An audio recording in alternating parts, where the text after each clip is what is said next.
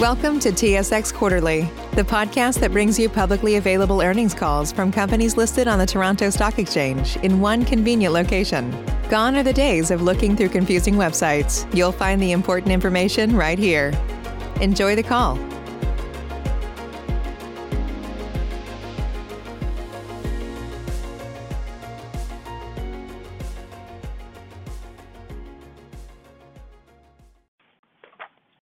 Good day, ladies and gentlemen, and thank you for standing by. Welcome to Cenovus Energy's fourth quarter and year-end 2021 results. As a reminder, today's call is being recorded. At this time, all participants are in a listen-only mode. Following the presentation, we will conduct a question-and-answer session. You can join the queue at any time by pressing star 1. Members of the investment community will have the opportunity to ask questions first. At the conclusion of that session, members of the media may then ask questions. Please be advised that this conference call may not be recorded or rebroadcast without the express consent of Cenovus Energy. I would now like to turn the conference call over to Ms. Sherry Wendt, Vice President, Investor Relations. Please go ahead, Ms. Wendt. Thank you, Operator, and welcome everyone to Cenovus's 2021 fourth quarter and year-end results conference call. I'll refer you to the advisories located at the end of today's news release. These describe the forward-looking information, non-GAAP measures, and oil and gas terms referred to today, and outline the risk factors and assumptions relevant to this discussion. Additional information is available in Cenovus's annual MD&A and our most recent AIF and Form 40F. All figures are presented in Canadian dollars and before royalties, unless otherwise stated. Alex Pourbaix, our President and Chief Executive Officer, will provide brief comments, and then we'll take your questions. We ask that you please hold off on any detailed modeling questions today and instead follow up on those directly with our investor relations team after the call. And if you could please keep to one question with a maximum of one follow-up, you can rejoin the queue for any other questions. Alex, please go ahead. Thanks, Sherry, and good morning, everybody. Before we get to our operating and financial results, I thought I would update you on our ongoing response to COVID-19. We're closely monitoring the Omicron variant and maintaining safe and reliable operations at all of our field sites. And I'd say over the last 2 years, we've learned a lot about how to maintain the health and safety of our people and communities and to ensure business continuity. We have robust protocols in place and adjust them as needed. The pandemic underscores for me how foundational safety is to the way we operate and how focused we must be on continuous improvement in our performance. Meanwhile, the natural disasters in British Columbia this year presented an example of how our teams work together to not only ensure business continuity, but also meet the needs of the local community. It was a challenging year for British Columbia with widespread forest fires followed by severe flooding, which caused significant interruption to the supply of refined products to impacted areas. In both situations, our teams worked tirelessly to keep this product supply moving safely and our sites in impacted areas operational where it was safe to do so in order to continue meeting the needs of the communities and customers we serve. And I think this really reflects the way we do business at Cenovus, including how seriously we take our role in the local communities where we operate. And as we complete our first year as a combined company, we have harmonized our safety programs and are continuing to roll out our Cenovus Operations Integrity Management System, outlining how we manage health, safety, operational integrity, and environmental risk. Despite the challenges related to the integration and COVID-19, we have had solid overall health and safety performance in 2021. The year was not without recordable injuries, though, and this further underscores how focused we must be on continuous improvement in our top-tier safety journey. Above all, our focus is doing everything possible to make sure everyone goes home safe every day. Turning now to our fourth quarter and annual results. Our first year as a combined company has been a really good one for Cenovus. We accomplished everything we set out to do in 2021 and more. That's not to say that there weren't a few bumps along the way, but when I look what we've accomplished overall this year, I really want to commend our employees and leadership team on a job very well done. I'll start with the upstream segment. We continue to deliver very strong upstream operating performance. Our total production was 825,000 BOE per day in the fourth quarter, an increase of 20,000 BOE per day over the third quarter. Despite experiencing some extremely cold weather in Alberta and Saskatchewan in December, the production increase was led by record quarterly average production rates at our three largest oil sands assets, Foster Creek, Christina Lake, and the Lloydminster Thermals. Foster Creek production for the fourth quarter was nearly 212,000 barrels per day, an increase of about 25,000 barrels per day over the third quarter. We spoke on our last quarterly call and at our Investor Day about the performance of the new well pads at the west arm of the reservoir, and these pads continue to deliver some of the highest rates we've ever seen at Cenovus.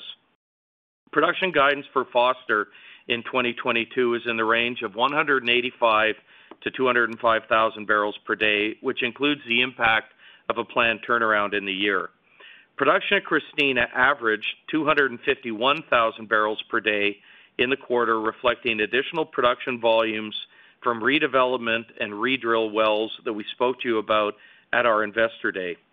Production guidance for Christina in 2022 is in the range of 230 to 250,000 barrels per day, which also includes the impact of a planned turnaround later this year. And at the Lloyd Thermals, we continue to see the benefits of applying Cenovus's operating techniques. These assets delivered an average of nearly 100,000 barrels per day in the quarter. Our realized pricing across the oil sands segment reflected the volatility in WTI and WCS prices that we saw between October and November. Results also reflected higher condensate pricing and our normal additional seasonal blending requirements for diluent in the winter months. In addition, an increase in natural gas prices contributed to higher oil sands operating costs quarter over quarter to about $11.76 per barrel. Turning to conventional, as a result of higher commodity prices and reliable operations, the conventional business delivered nearly $260 million of operating margin in the fourth quarter. Production was about 5% lower than the third quarter due to asset sales, but unit operating costs still held relatively flat with the third quarter.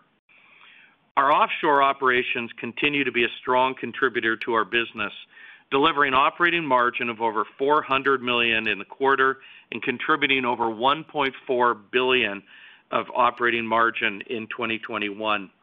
Asia Pac operations continued performing well with daily production of over 62,000 BOE per day in the fourth quarter, which was slightly above the previous quarter. However, we saw increased realized prices and netbacks. We continue to see strong gas demand in Asia, and as we said at Investor Day, we continue to explore with our partners opportunities to add additional value there.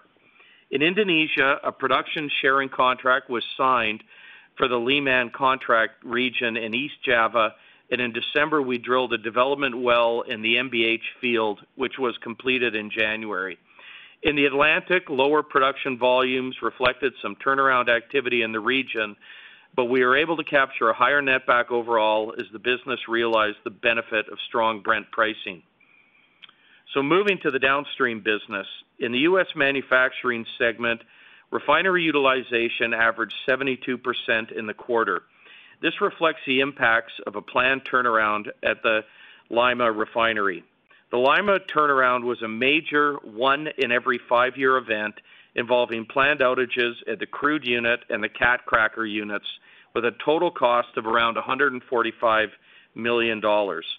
Following the turnaround, we encountered some challenges with secondary processing units, which impacted run rates beyond the initial 6 to 8 week planned timeline, extending through December and into January. Due to the reduced rates, turnaround-related expenses, and repairs associated with the outage, unit operating costs for U.S. manufacturing in the fourth quarter increased to $16.88 per barrel.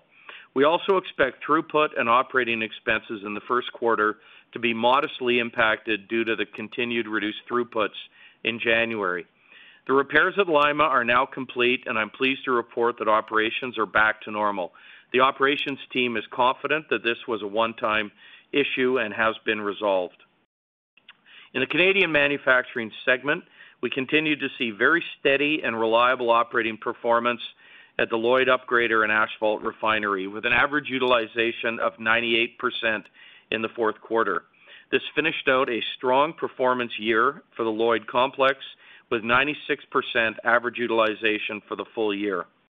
Fourth quarter utilization and unit refining margins in this segment were similar to the third quarter, generating an operating margin of $131 million, reflecting the strong reliability of these assets as well as capture of wider price differentials at the upgrader.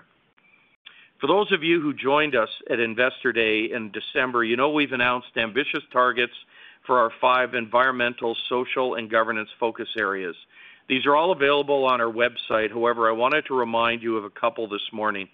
We are committed to spending at least $1.2 billion with Indigenous businesses between 2019 and year-end 2025. Working with Indigenous business partners has always been an important part of our approach to supporting Indigenous reconciliation. And as part of our efforts to address climate change and greenhouse gas emissions, we have set a target to reduce our absolute Scope 1 and 2 emissions by 35% by year 2035 from 2019 levels. We are also maintaining our ambition of net zero emissions from our operations by 2050, which includes our work with the Oil Sands Pathways to Net Zero initiative. Turning now to our financial results, in the fourth quarter, we generated cash flow from operating activities of nearly $2.2 billion, adjusted funds flow close to $2 billion, and free funds flow of more than $1.1 billion. Capital spending was $835 million in the quarter, which placed us well within our guidance range for the full year. We recorded a $1.9 billion impairment in the U.S. manufacturing segment this quarter. The impairment related to the carrying value of our assets in U.S. refining and changes in current independently derived commodity price outlooks, specifically around crack spreads, RINs, and the WCS differential. We also booked a reversal of prior impairments in Q4 related to our conventional business. This does not reflect any change in the way we think about the downstream business. We continue to see long-term value in our integrated model and the reduced cash flow volatility that comes with a more diverse portfolio of upstream and downstream assets. On the corporate side, we saw an increase in our general and administrative expenses in the fourth quarter, which impacted adjusted funds flow. This mainly related to a non-cash accrual for a synergy incentive plan that was implemented at the time of the Husky transaction. This one-time incentive program was clearly very effective in motivating our employees to pursue those synergies for our shareholders. We generated $7.2 billion in adjusted funds flow and free funds flow of nearly $4.7 billion in 2021, with total capital for the year coming in at about $2.6 billion. These results really speak to the free funds flow generating ability of the company, especially when you consider that free funds flow reflected one-time costs associated with the Husky transaction and capital for the Superior Refinery rebuild, on which we're still collecting related insurance proceeds in 2022. This financial performance, including asset sale proceeds received in the fourth quarter, enabled us to reduce our net debt by another $1.4 billion over the quarter, closing 2021 with net debt below $9.6 billion. That's a reduction of $3.5 billion since January 1st, 2021. In the fourth quarter, we also announced the sale of Wembley assets in the conventional business, the Tucker Oil Sands project, and the disposition of 2/3 of our retail stations. The three transactions together represent additional proceeds of nearly $1.5 billion. Tucker closed in January, and Wembley is also expected to close in Q1, Retail is still expected to close in mid-2022. I'll also take this opportunity to provide an update on our NCIB program, which we announced in the fourth quarter and began executing in November. As of February 7th, we have repurchased approximately 26 million shares at a weighted average price of $16.31 per share. Looking back over the past year, we have created a better and more resilient Cenovus. We've delivered on everything we've set out to do, including successful integration of the Husky business, delivering over and above our targets for upstream operations, Canadian downstream, transaction synergies, asset sales, net debt reduction, and increasing shareholder returns. Now, assuming commodity prices continue to hold, we will rapidly hit our net debt target of $8 billion, implying we could be looking at even more free funds flow to allocate in 2022. I assure you we will continue the capital discipline you've come to expect from us.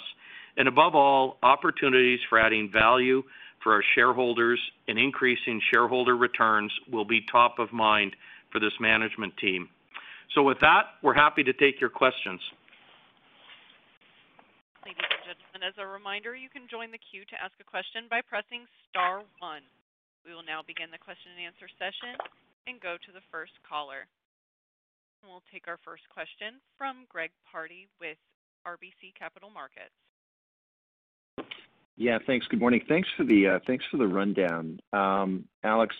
So maybe just to extend from what you'd said on, that was really my first question. Is you're going to be sub $8 billion. Looks like it doesn't sound like there's a lot of appetite for increasing organic investment in the ground and so forth. Can you just shed any light as to the options maybe that you'd have from a shareholder return perspective, and would those be highest priority right now in terms of things on your to-do list? Yeah, no, thanks for the question, Greg. I mean, I think what we said, and you'll recall at our at Investor Day, I think we made very, very clearly that as we delevered the balance sheet, we were going to increasingly look at allocating cash to returning to our shareholders. You've seen that. We got off, I think, to quite a decent start with our NCIB. You've seen us double the dividend. And here we are, rapidly heading towards and below $8 billion in net debt. And I think what I would say is we are very, very focused on the importance and the urgency of returning more value to our shareholders. We're in, frankly, we're delevering at a pace probably quicker than anyone here even thought about. And we have a little bit of work to do as a management team, as a board, but I think that our shareholders can expect that in fairly short order, we will be coming back to our shareholders with an updated plan on how we're going to continue to return and increase our returns to shareholders. So I think I'd say just bear with us. We're very live to the issue. We just need to do a little bit of work to come back with a plan that we can announce to our shareholders. Okay, thanks for that. And really, just the second question is probably more for John, but what should we expect from your U.S. refining ops? And I'm not thinking so much about cash flow generation, but just perhaps utilization or steps taken to improve reliability or performance or what have you. Anywhere you want to go, and that would be fine. Oh, thanks, Greg. I'll make a few comments, and then I'll let Keith chime in. The first comment I would make is U.S. refining is absolutely core to our strategy of the company. And, during the quarter, we did execute a 45-day turnaround at Lima. The actual execution of the turnaround was quite good.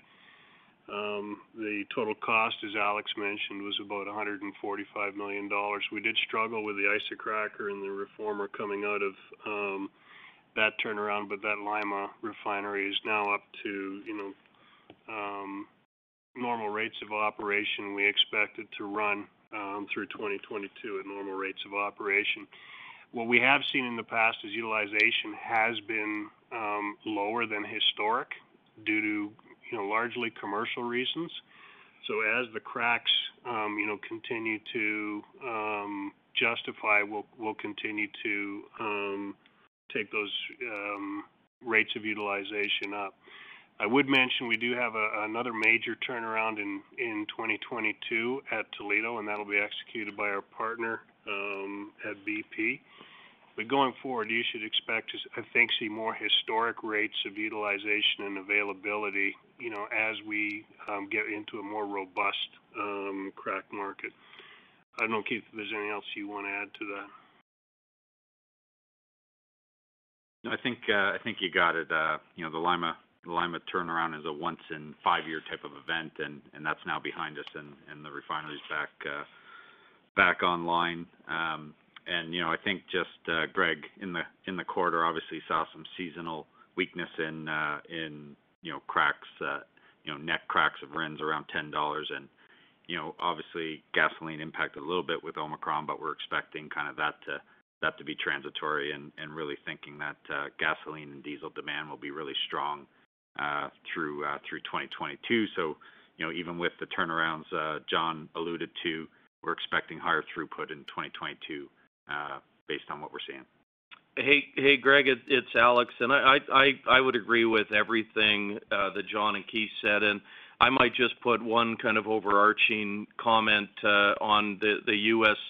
downstream. As John said at the start, this is an absolutely core part of our business and our integrated strategy. And I think that our investors should expect to see the exact kind of focus that we put on the thermal business in 2021 and the results we've delivered there. John and Keith and Nori are putting that same collective effort into making sure that we deliver that same kind of performance out of the U.S. downstream business. It is an area of very significant focus for us in 2022. Understood. Thanks very much. No worries. We'll take our next question from Dennis Fong with CIBC.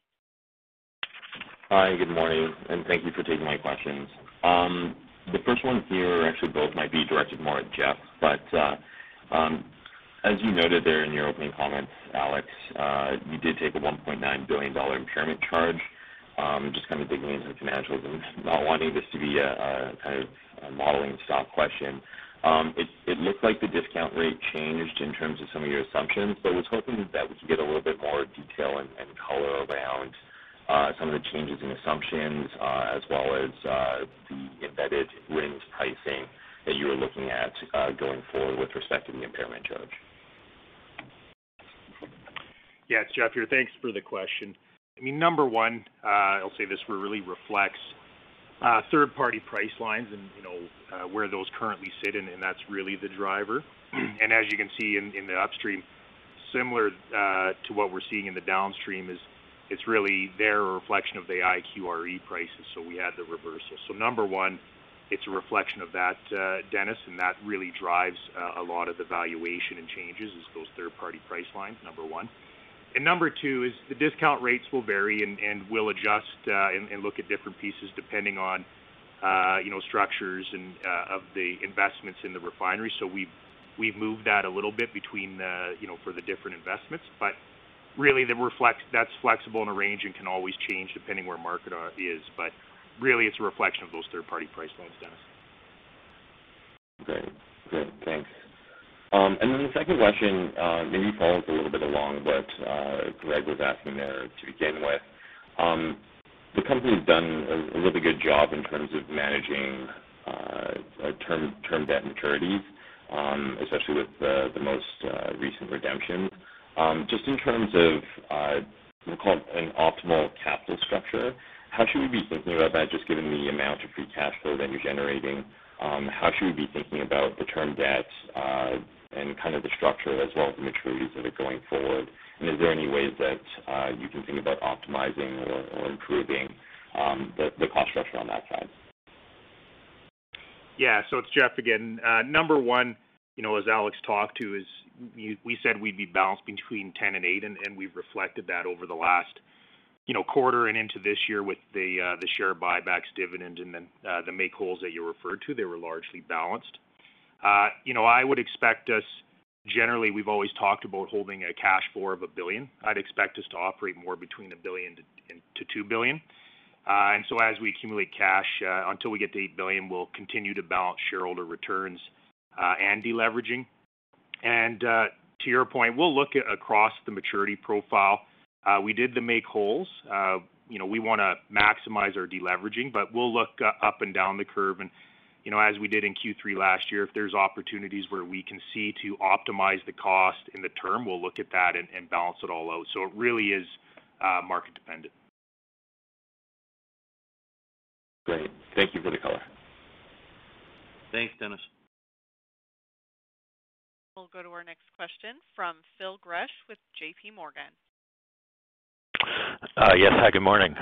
First question, just as I'm thinking about the first quarter, some of your peers have talked about some working capital headwinds. I didn't know if there was anything. I know you had some tailwinds in the fourth quarter. I didn't know if there are any things we should be thinking about there in a rising oil price environment. Because absent that, it would seem like you could potentially hit that net debt target of $8 billion in the first quarter. So just any thoughts you'd have on either of those comments? Hi, Phil. It's John speaking. I think one of the things that we did a really good job of in Q4 is managing working capital, and you would have noticed there was about a $300 million working capital release. And that being said, one of the things that we did see in December in particular was some pretty weak pricing, both WTI as well as the WTI WCS spread. And so we did take an opportunity to build some inventory and not sell in December, and some of those sales will be reflected in January and February of this year. So we don't necessarily see any working capital impediments or headwinds going forward. We think it's something that I think we managed through Q4, and you'll see us continue to manage through Q1. We did put some barrels into Capline in Q4, and that's all reflected in the number. But overall, we did see that working capital release, and we are expecting to sell some of that production that we stored in Q4 and Q1. Got it. And anything on the broader view at these spot prices of the ability to be below the $8 billion target by the end of 1Q? So you're asking me to get pretty digital about when we're going to get to $8 billion.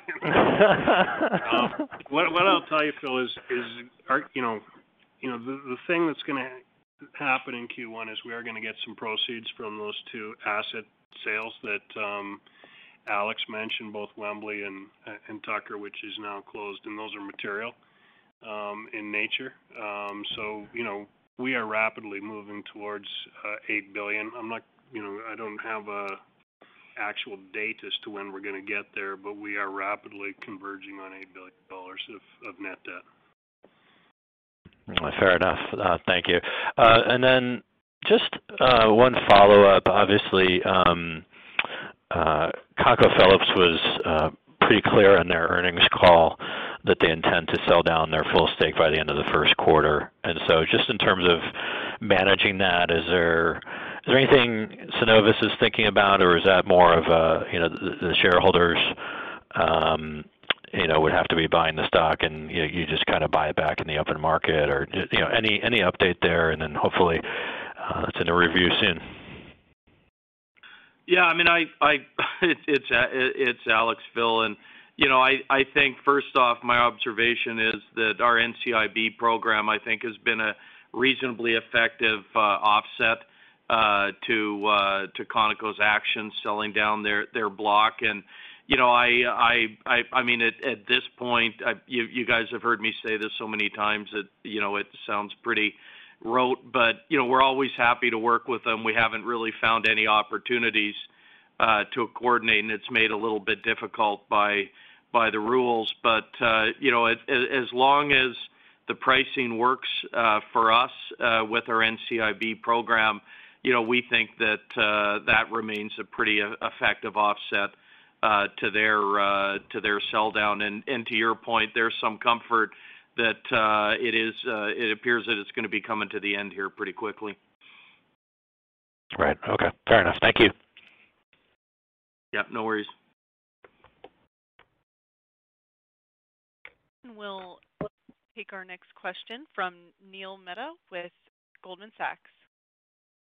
Good morning, team. I want to spend some time on risk management, and maybe there's a question for John or Jeff, but just talk about your philosophy around inventory management and risk management and hedging. It was a big number in the fourth quarter. Is that something that, as we think about Q1 with oil prices having ticked up, you would think would sequentially move higher? So just talk about the philosophy around that in general, and any quantification you can provide at the forward curve would be terrific too. Sure. So, what we have, Neil, are really two programs that are live within the company, and both of them are short term.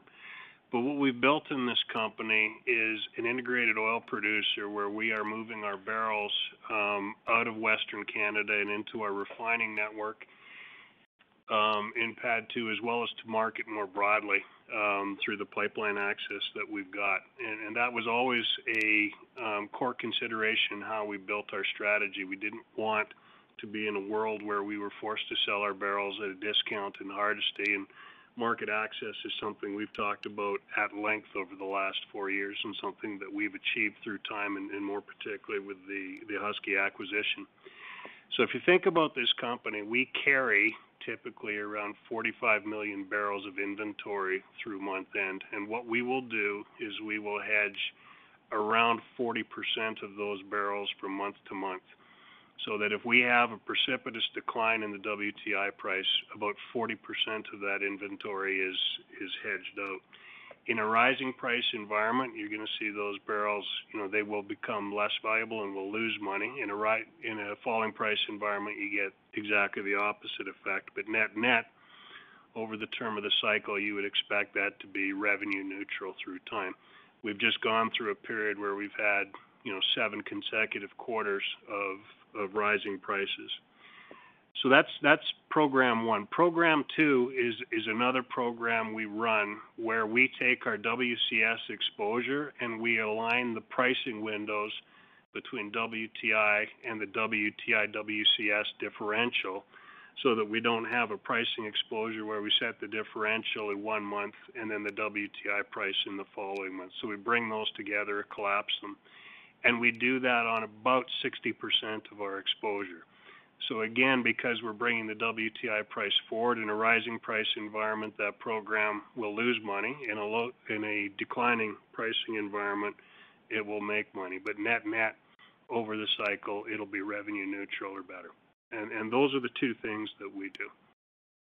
Yeah, and then John, can you help the street calibrate using the forward curve what those hedging impacts could look like as we think about 2022? Well, it depends on where the price of WTI goes through 2022. But if you're in a world where you've got kind of flat pricing, it should be largely revenue neutral. Thank you, team. Thanks, Neil. We'll take our next question from Manav Gupta with Credit Suisse. Hey guys, I know it might sound like a modeling question, but it's not actually a modeling question, so bear with me. Your Foster Creek in this quarter was at 212 and Christina 251. Now, if you look at the annual guidance, you basically are breaching the upper end of guidance on both those. I think Christina has 250 upper end, Foster 205. So when we think about 2022, should we model you now at least at the top end of it, if not over the top end, as it relates to these two assets? Manav, what a thoughtful and insightful question. I ask Nori this all the time, and Nori will give you a response. Hi, Manav, it's Nora here. I would suggest, we give you a range because there's ups and downs as we kind of go through. Our fourth quarter we had very strong, safe performance. We weren't impacted by the weather. We continue to have a strong program of activity going forward, but I would just guide there is a range, and you could use both ends of the range as we kind of go forward.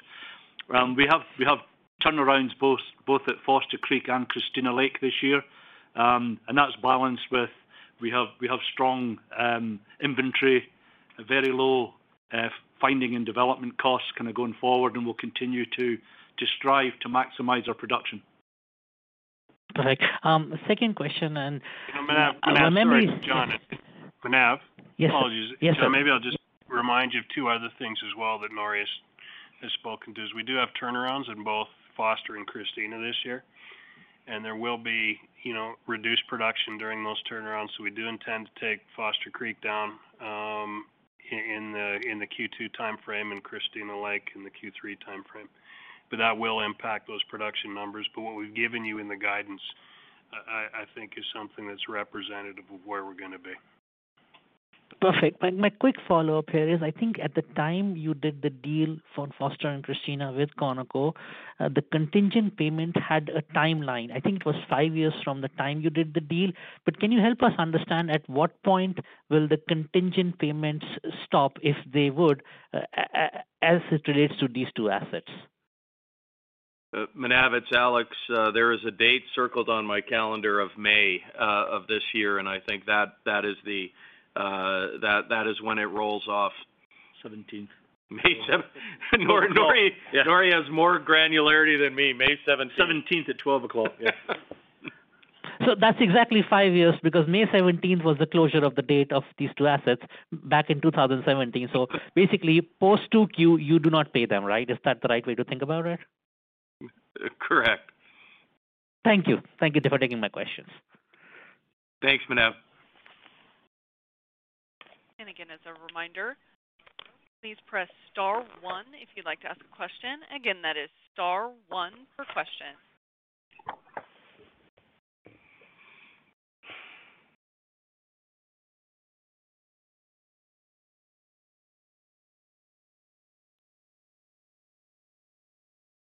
Take our next question from Chris Varco with the Calgary Herald. Hi, it's a question for Alex. Alex, there's been a fair bit of talk about Trans Mountain pipeline expansion not taking place in 2022, but occurring sometime, or at least being completed at sometime in 2023, and with a substantially higher price tag. I guess, what are you hearing, and what kind of impact will this have upon Cenovus as a shipper on that expansion? Hey, Chris. I mean, as I think a lot of people are aware, we're quite a significant shipper on TMX, and as such, we're in regular contact with the owner and developer, and I would say from our perspective, we're quite confident that nothing we're seeing really will make a significant difference for us as a shipper, and we expect that at any of the range of outcomes that we would model, that toll will still be an attractive toll for getting our production to market. Can you tell me how many barrels have you committed to the expansion? Geez, I'm not sure that's public, Chris. I think you could just go. We are one of the largest shippers on TMX, and it is a very meaningful volume. Just to follow up, lastly, we've seen a rapid expansion in WCS prices in the last couple of weeks, and obviously in oil prices. I'm curious how this is affecting your thoughts or changing your thoughts at all on capital spending in 2022. Does oil moving towards $100 a barrel or WCS being at $100 a barrel change your perspective at all? You know, Chris, I'm kind of old enough and bear enough scars that, I guess when it comes to pricing, I'm always very cautious. We anchor all of this company's development plans at the bottom of the cycle for oil and gas. We won't invest in a project that doesn't deliver an acceptable return at the bottom of the cycle, which, for oil, we would describe as kind of 45 WTI. So although, we're pleased to see these higher prices, it's just not something we can count on. Now, that being said, we do have quite an active program both in the oil sands and in our conventional business. So we're going to be employing a lot of service, a lot of drilling and service rigs, a lot of contractors, just with our basic sustaining capital program. One final question, if I could, and that is, what is your understanding of where we're sitting with the tax credit from the federal government on carbon capture sequestration? And have you, I guess, got any response yet on whether EOR is going to be included or not from the federal government? So we have been consistently in discussions with the federal government, Chris, and I mean, my goodness, now going on, probably the better part of a year. And I suspect that the next major milestone, in this discussion is probably going to come from the federal government with more details about what their plan on the investment tax credit is going to be in the 2022 budget, which is, as I understand, is likely going to be announced in March or April. But I obviously at the end of the day, a lot of that work is within the government's mandate. But I would say we're working very collaboratively together, and we look forward to hearing from them. We have had discussions about EOR, and I certainly, when I have the opportunity, I certainly like to remind the government that EOR right now is probably the most cost-effective way of sequestering CO2. But at this point, we don't have any guidance as to whether they're going to consider that. Thank you. Thanks, Chris. We will go to our next question from Nia Williams with Reuters. Hi there. You talked about looking to add value in Asia. Do you see there being more opportunity for investment there than in Canada at the moment? Hey, Nia, it's Alex.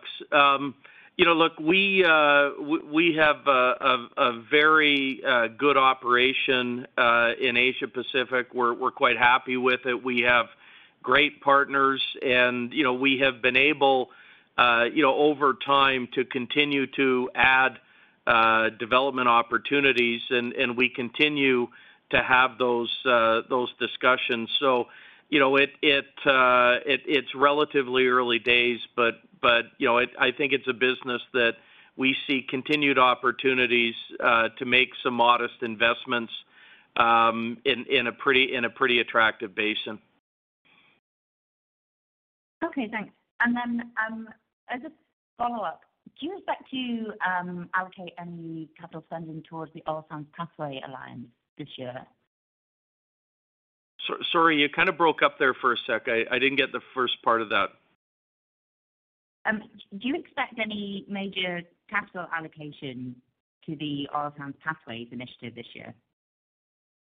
I think we're anticipating very significant, capital investment, over sort of the 8 to 10 years out in the future. But I would anticipate most of the work we're doing right now would be around kind of feasibility studies, engineering, permitting, work on permitting. So it is a relatively modest capital allocation for the next couple of years, but ramping up, particularly if we're successful with the federal government in that investment tax credit for carbon capture and sequestration. As I'm sure you're aware, we have a foundational project which is building carbon trunk line to a carbon sequestration facility, in and around the Cold Lake area, and that if the investment tax credit were to come to pass, you would see the partners certainly ramping up capital over that kind of 8 to 10 year period.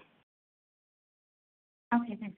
Do you have a rough estimate at this point how much the project would cost? What sort of numbers are we talking about? It really depends ultimately on a number of factors, but I think it's something you could think of kind of being in the scale of many single billions of dollars.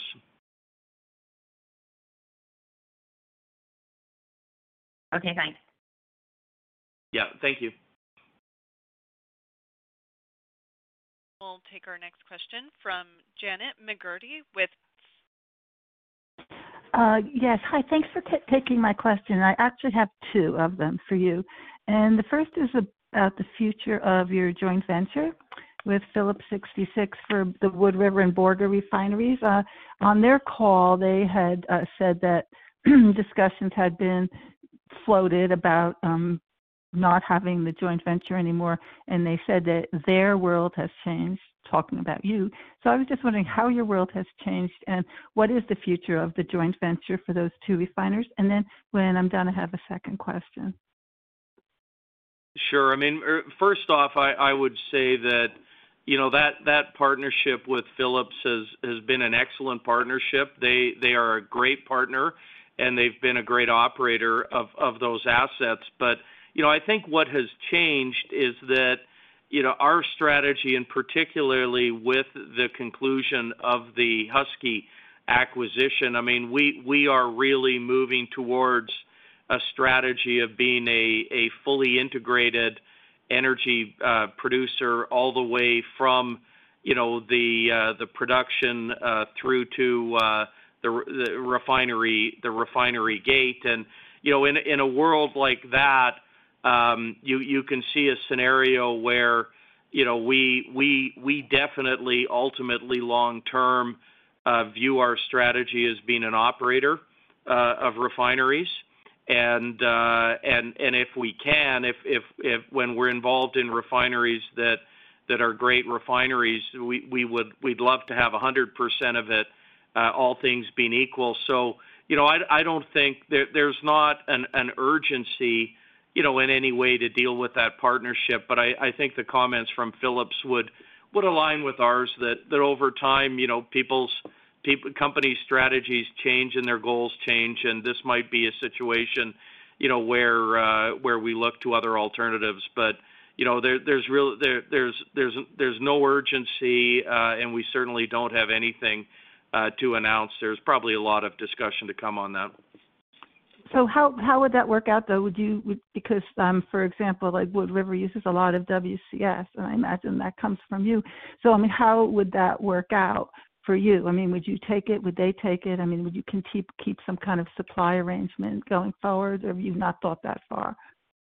No, it's really hard to speculate. It could be any of the above, and we really are at really sort of a preliminary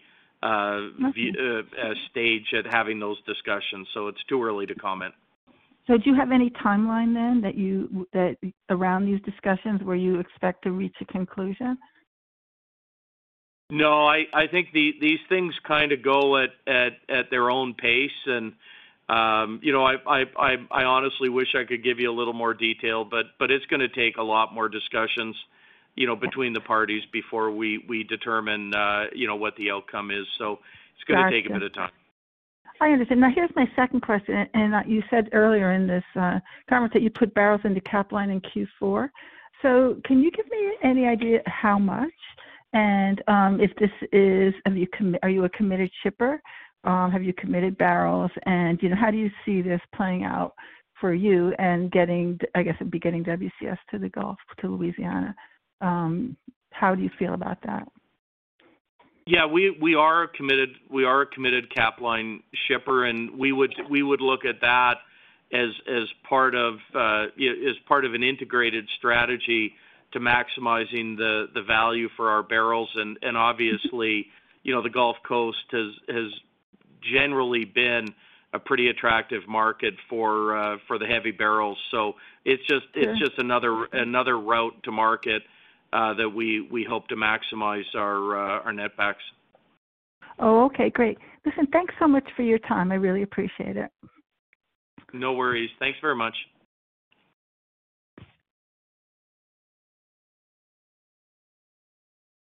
That concludes today's question and answer session. Mr. Pourbaix, at this time, I'll turn the conference back to you for any additional or closing remarks.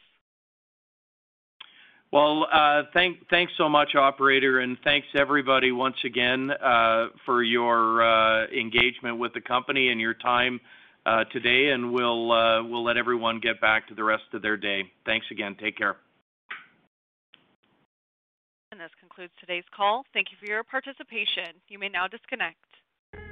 BetMGM has an unreal deal for sports fans in Virginia. Turn $5 into $150 instantly when you place your first wager at BetMGM. Simply download the BetMGM app and sign up using code Champion150. Then, place a $5 wager on any sport. You'll receive $150 in bonus bets, regardless of your wager's outcome. And if you think the fun stops there, the king of sportsbooks has plenty of surprises in store. Check out daily promotions, same-game parlays, live bets, and so much more. Download the app in Virginia today and get $150 in bonus bets instantly from your first wager. Only at BetMGM.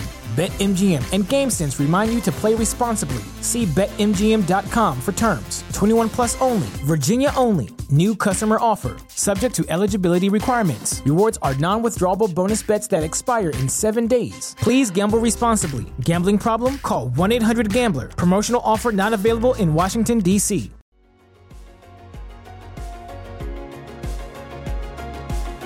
Thank you for listening to TSX Quarterly. If you enjoyed the cast, remember to leave a good rating. And remember, for any additional inquiries, please consult the company's investor relations section on their website. See you next time.